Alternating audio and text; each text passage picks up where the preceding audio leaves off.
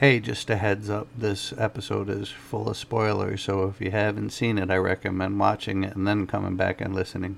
Otherwise, I might just ruin it for you.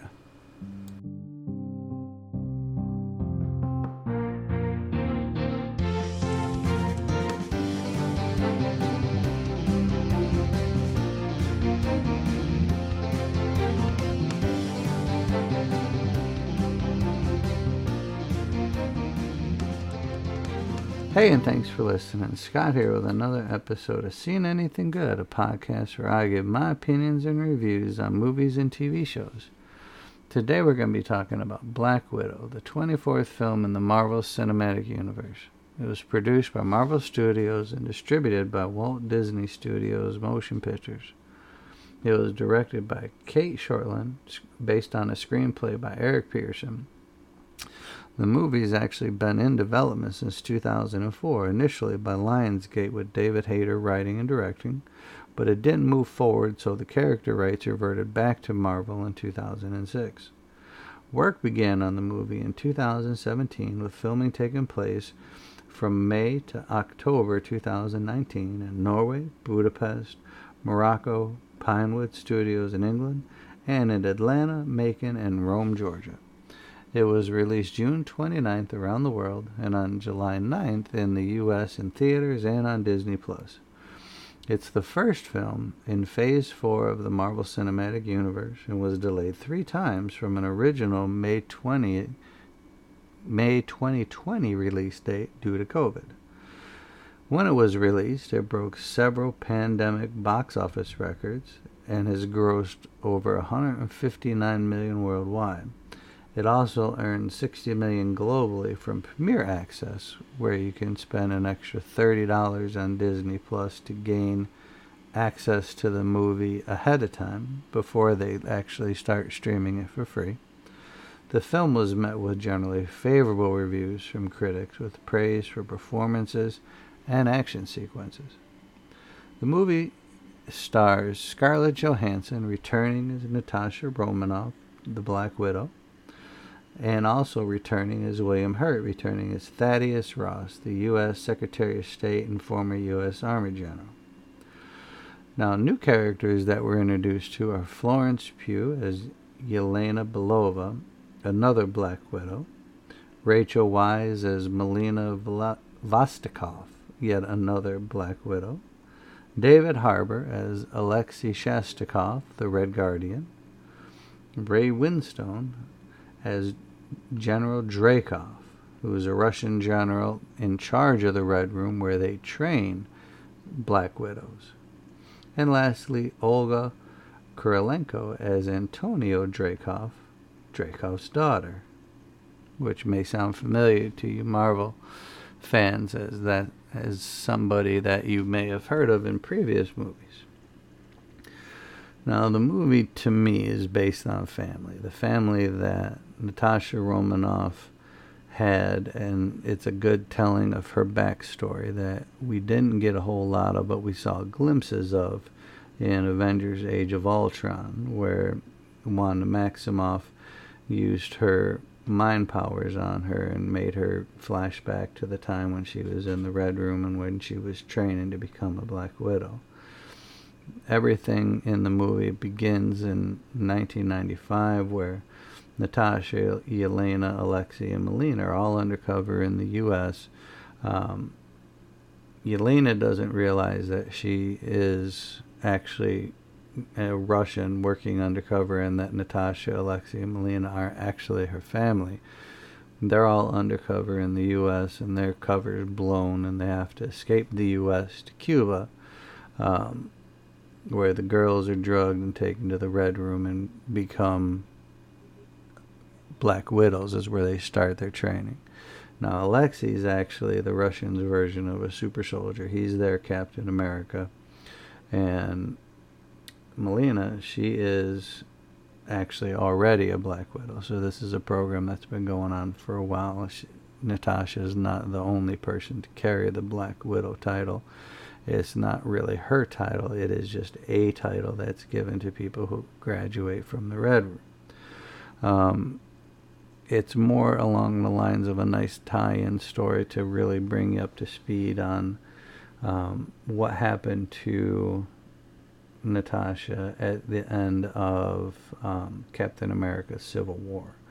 At that point, she's being hunted by Thaddeus Ross, and she's on the run, and she's trying to stay under the radar and figure out what to do. At the same time, Yelena, she's on a mission to kill a former Black Widow, and at the time when she hunts her down and basically kill her as this Black Widow's dying, she releases this serum that's aerosolized, or a gas, into the air, and Yelena suddenly snaps out of what we find out is some sort of forced hypnosis, to where she's been under the Red Room's control, and she's been doing their bidding and didn't even realize it, and all of a sudden she realized what she's done. She's killed another Black Widow, and she is given all of these other vials of antidote and told to free the other Black Widows, because they're basically killing, and doing so not knowing it, because they've been programmed to do so chemically, as opposed to just being brainwashed. They've actually been chemically induced to do these sort of missions and to go on these assassination missions. You get a lot of payoffs in this movie, such as all the stuff that she saw, that Natasha saw in Age of Ultron, when the Scarlet Witch did her whammy powers on her, and all the flashbacks and everything like that. You actually get to see a great deal of that. When Natasha was interrogating Loki in the first Avengers movie, and he talks to her about all the red in her ledger and Dreykov's daughter, that's paid off because Dreykov's daughter is in the movie.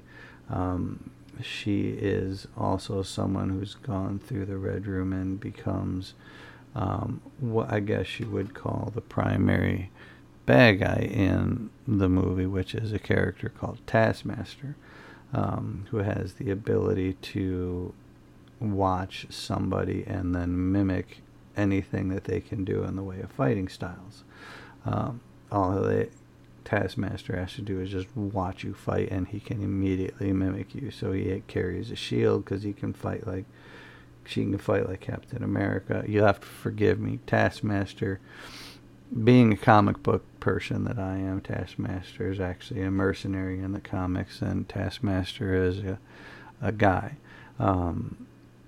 In the movie, they rejiggered the character a little bit to make it Dreykov's daughter, turn the character from male to woman, being under the same sort of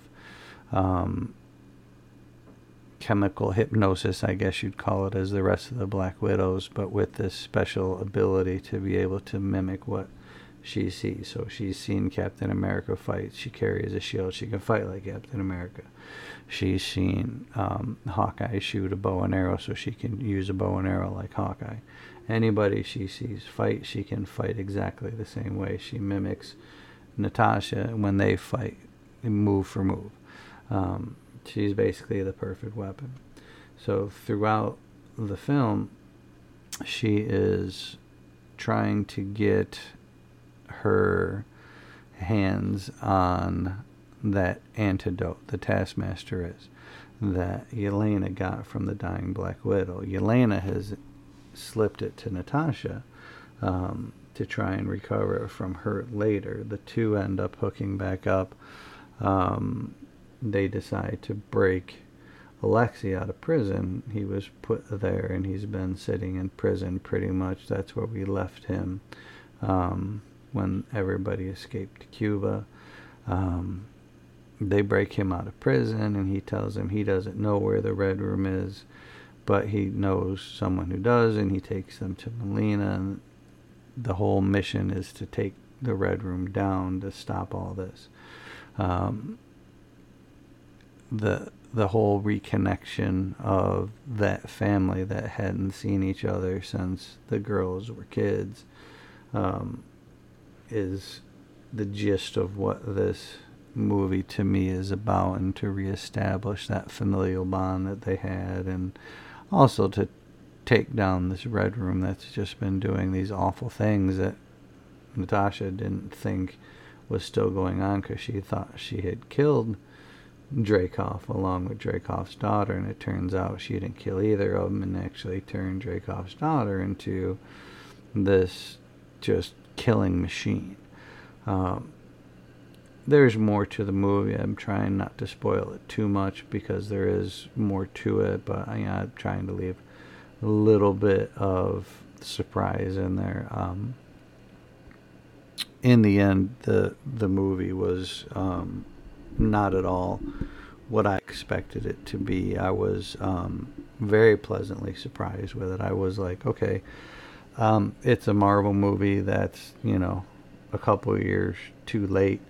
It would have been better to come out with it, when it should have come out, when it took place, which was after Captain America Civil War, because, spoilers, Natasha Romanoff dies in, Avengers Endgame, sacrificing herself in order for, Hawkeye to get the Soul Stone. So, we know at the end of the day what's going to happen, and we know that at the end of this movie she's going to end up surviving, so the stakes aren't really as severe as what they could have been had the movie come out when and it fit into the timeline.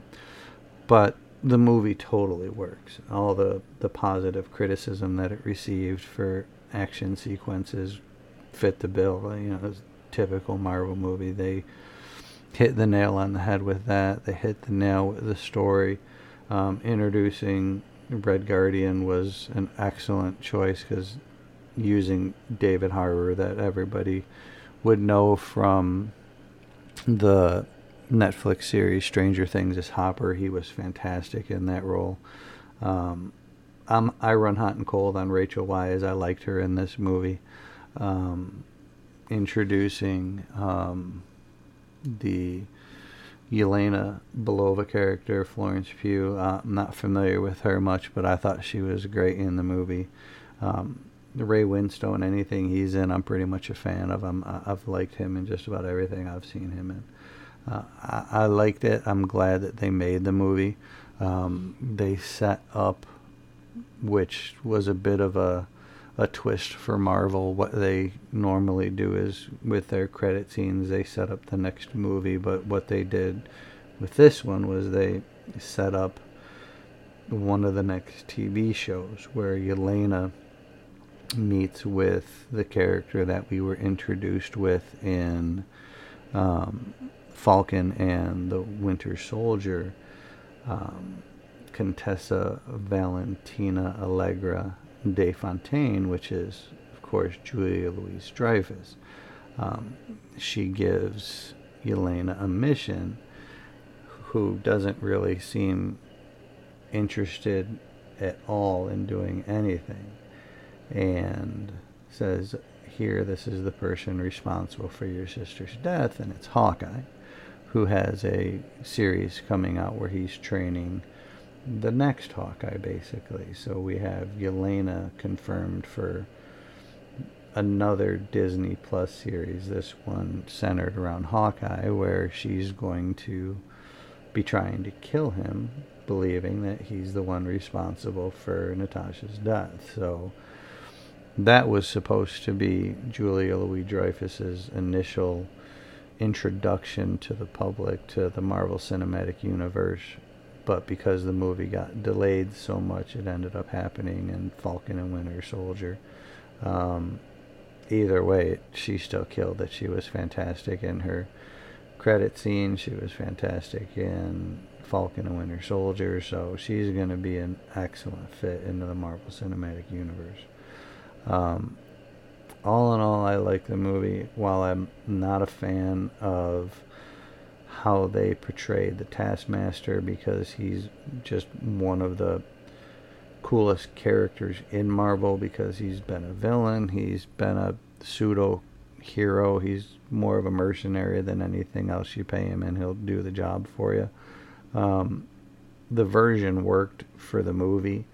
I would have liked to have seen a more comic accurate one, but how they made it work into the movie did a good job for me.